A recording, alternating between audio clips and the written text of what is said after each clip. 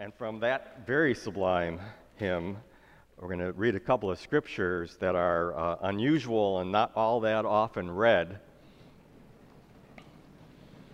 but they fit what I'm going to be talking about this morning. First one is from 2 Samuel. After the time, directly after, David has, it said at the time when kings go off to war, David was wandering around on the roof of his palace in words that basically he was bored. Sees Bathsheba, we know what happens next, and then in the morning, David wrote a letter to Joab and sent it by the hand of Uriah. In the letter he wrote, "Set Uriah in the forefront of the hardest fighting and then draw back from him so that he might be struck down and die." As Joab was besieging the city, he assigned Uriah to the place where he knew there were valiant warriors. The men of the city came out and fought with Joab, and some of the servants among the people fell. Uriah the Hittite was killed as well. And these words from the opening of the Gospel of Matthew.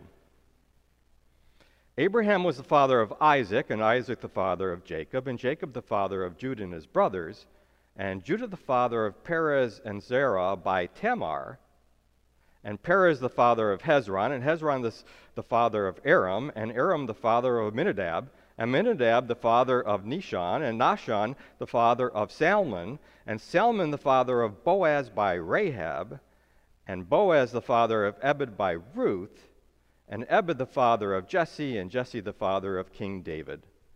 And David was the father of Solomon by wife of Uriah.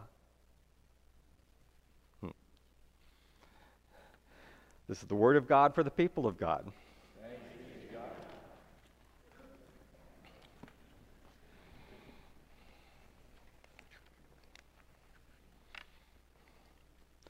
The late New Testament scholar Doug Adams said that there are parent stories and there are grandparent stories.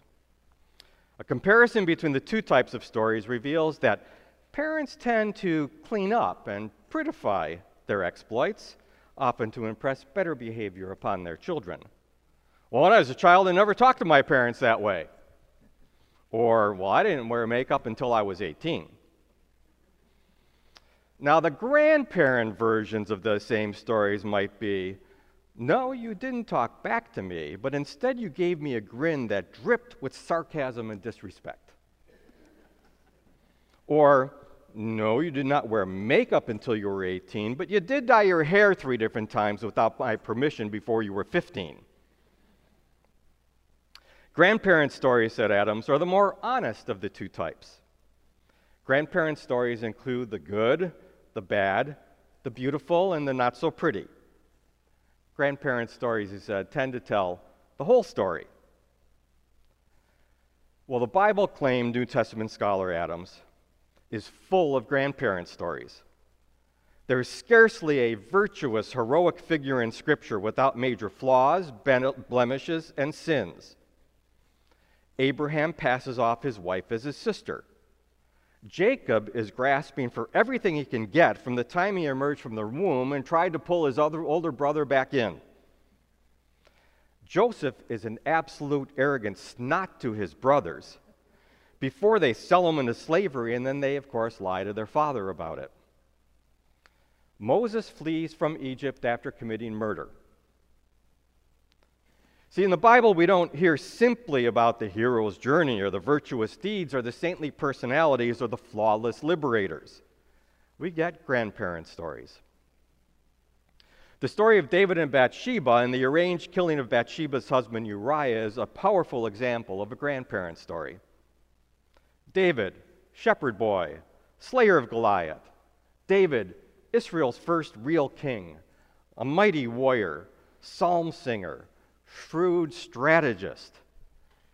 David, who was also strolling around on his roof when kings normally go off to war, is bored, sees beautiful Bathsheba, impregnates her, fails in his plan to get his loyal servant to give him cover, and then arranges for his loyal servant to be murdered. David is a mighty leader, the one remembered for centuries and from whose house the Messiah was expected. but the Bible also records his supremely immoral actions. Grandparent stories. The Gospel of Matthew's Ancestry.com entry begins with the grandparent story. He includes Jesus' surprising relations in his genealogy. For Matthew includes Judah's sons by Tamar. Now, Tamar was Judah's daughter-in-law, who, after her husband's death, seduced her father-in-law, posing as a woman for hire on the side of the road, which means that Judah hired her. That is not a parent story. Then there was Salmon, the father of Boaz, by Rahab. Did Matthew mean for us readers to recall the only Rahab mentioned in the Bible, who was the prostitute who hid the spies prior to the destruction of Jericho? And by the way, what were those spies doing but the prostitute? Yeah, the whole thing. In Matthew's ancestry list, there is also Boaz, the father of Ebed by Ruth. Ruth is a Moabite woman, a foreigner in Israel, from whom both David the great king and Jesus were descended from a mixed ethnic background. So just in this little part of Jesus' genealogy, Matthew says there were two women who were prostitutes at one point in their lives. There was a foreigner, and there was a great and flawed king. Grandparent stories. We, the church, and we in this nation create huge problems for ourselves when we take grandparent stories and trim and clean them up into parent stories. When we remove, forget, or bury that which causes shame or embarrassment, or which supports a story, a version we'd rather erase. We have this problem when we attempt to clean up Christian history. Too many Protestants disown the actions of the church from the death of the apostles in the 1st century to the beginning of the Reformation in the 16th century. Oh, that wasn't us, that was the Catholics. We would rather not claim killing barbarians in the name of Christ then, or the hierarchy of Christian over non-Christian still practiced today as our history, but it is. We might shake our heads at the virulent anti-Judaism of the Middle Ages, but not draw the line on how those ancient prejudices fed and feed modern anti-Semitism yet today. The Crusades, they were fought centuries ago by Catholic kings and princes and knights. But we know anti-Muslim attitudes are not absent from Protestant Christians today, for prejudice versus Islam still exists.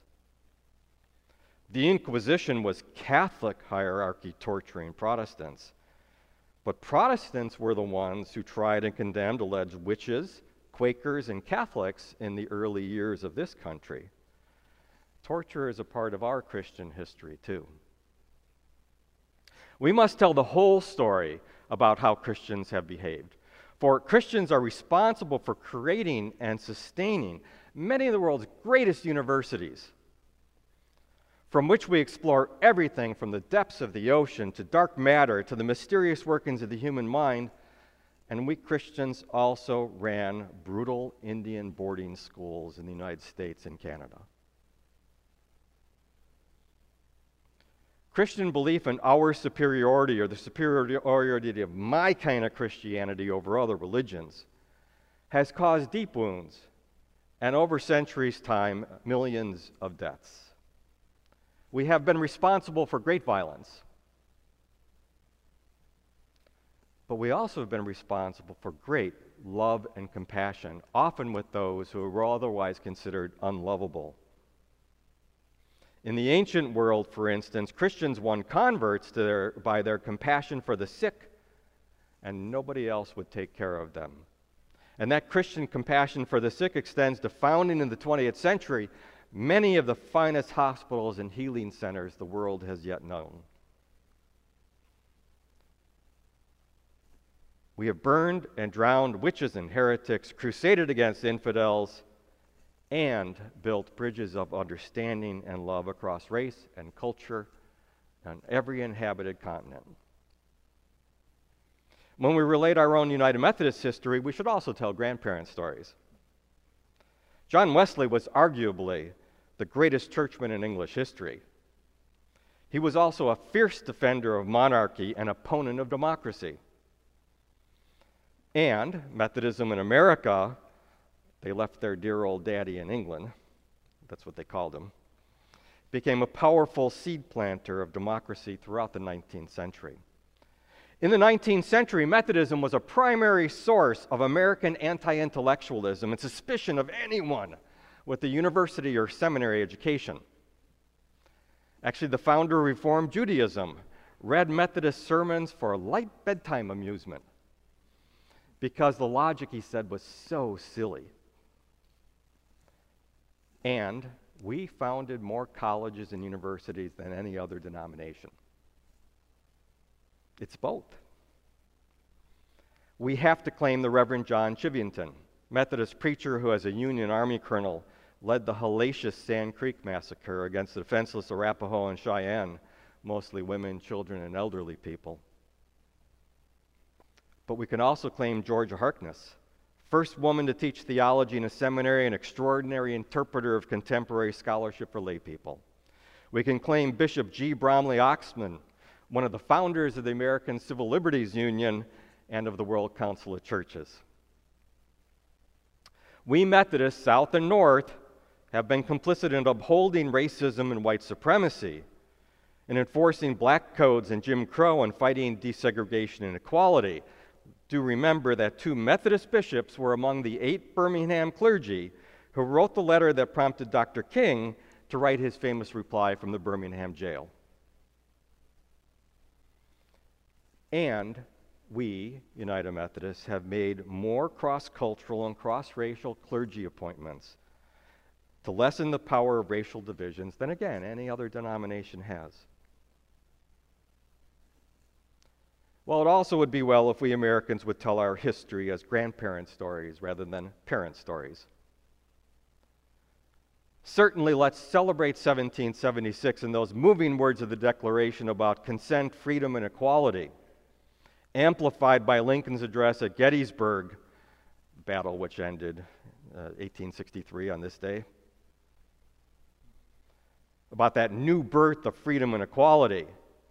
But we must also incorporate our history of slavery, begun in 1619 with the legacy that still survives. We need to be honest that the Civil War, which cost 600,000 lives and ended slavery, did not end racism in law and custom. When we tell our history, we should draw lines from white elected officials in the early republic who were land speculators and Indian fighters, and connect those lines with Indian removal and the Trail of Tears, to the wars in the West in the 1890s, to Wounded Knee in 1973, and up to pipeline protests today on tribal lands. We should also feel pride at the heroism of D-Day, the generous forward-thinking Marshall Plan, rural electrification projects, and our incomparable, beautiful system of national parks. We can rejoice in the moving poem by Emma Lazarus and the Statue of Liberty, and the meaning of that lady with her torch has had for millions of our ancestors coming through Ellis Island, including my own ancestors. While we also reckon with, in our history, is the Chinese Exclusion Act from the 1880s, closing the doors on immigrants in 1924, our mixed record helping Jewish refugees as Hitler began the final solution, the internment of Japanese Americans, and Islamophobia today. We are certainly aware, painfully aware, that there are competing versions of American history today. Are we the nation of European immigrants who fulfilled a God-given destiny to occupy the continent, become a great people, use the natural resources God put in the ground for us to discover, and develop the most prosperous nation that ever was? Are we the nation built on the backs of slave labor and stolen land, using the Christian religion to whitewash all manner of injustice, from slavery to genocide, from racial and gender hierarchies to the triumph of capital over labor, and exercise dominion rather than tilling and keeping? Are we the nation still striving to realize the unfulfilled promises of the Declaration regarding freedom and equality, to create a more perfect union founded on the justice and the rule of law? A nation unified not by religion or ethnicity, but by that creed of freedom and equality, embraced by immigrants from all over the world, by descendants of persons stolen from Africa, and by indigenous sovereign nations? Who will we be as a nation depends greatly on the stories we tell and whether or not we can embrace our grandparents' stories. Well, sometimes, I don't know about you, but sometimes I get a little despairing about the state of things in our country. And I try to remember at those times the great speeches of persons who had more cause for despair than I did, but didn't give in to it. One of those speeches was by Frederick Douglass, and another was by Martin Luther King Jr.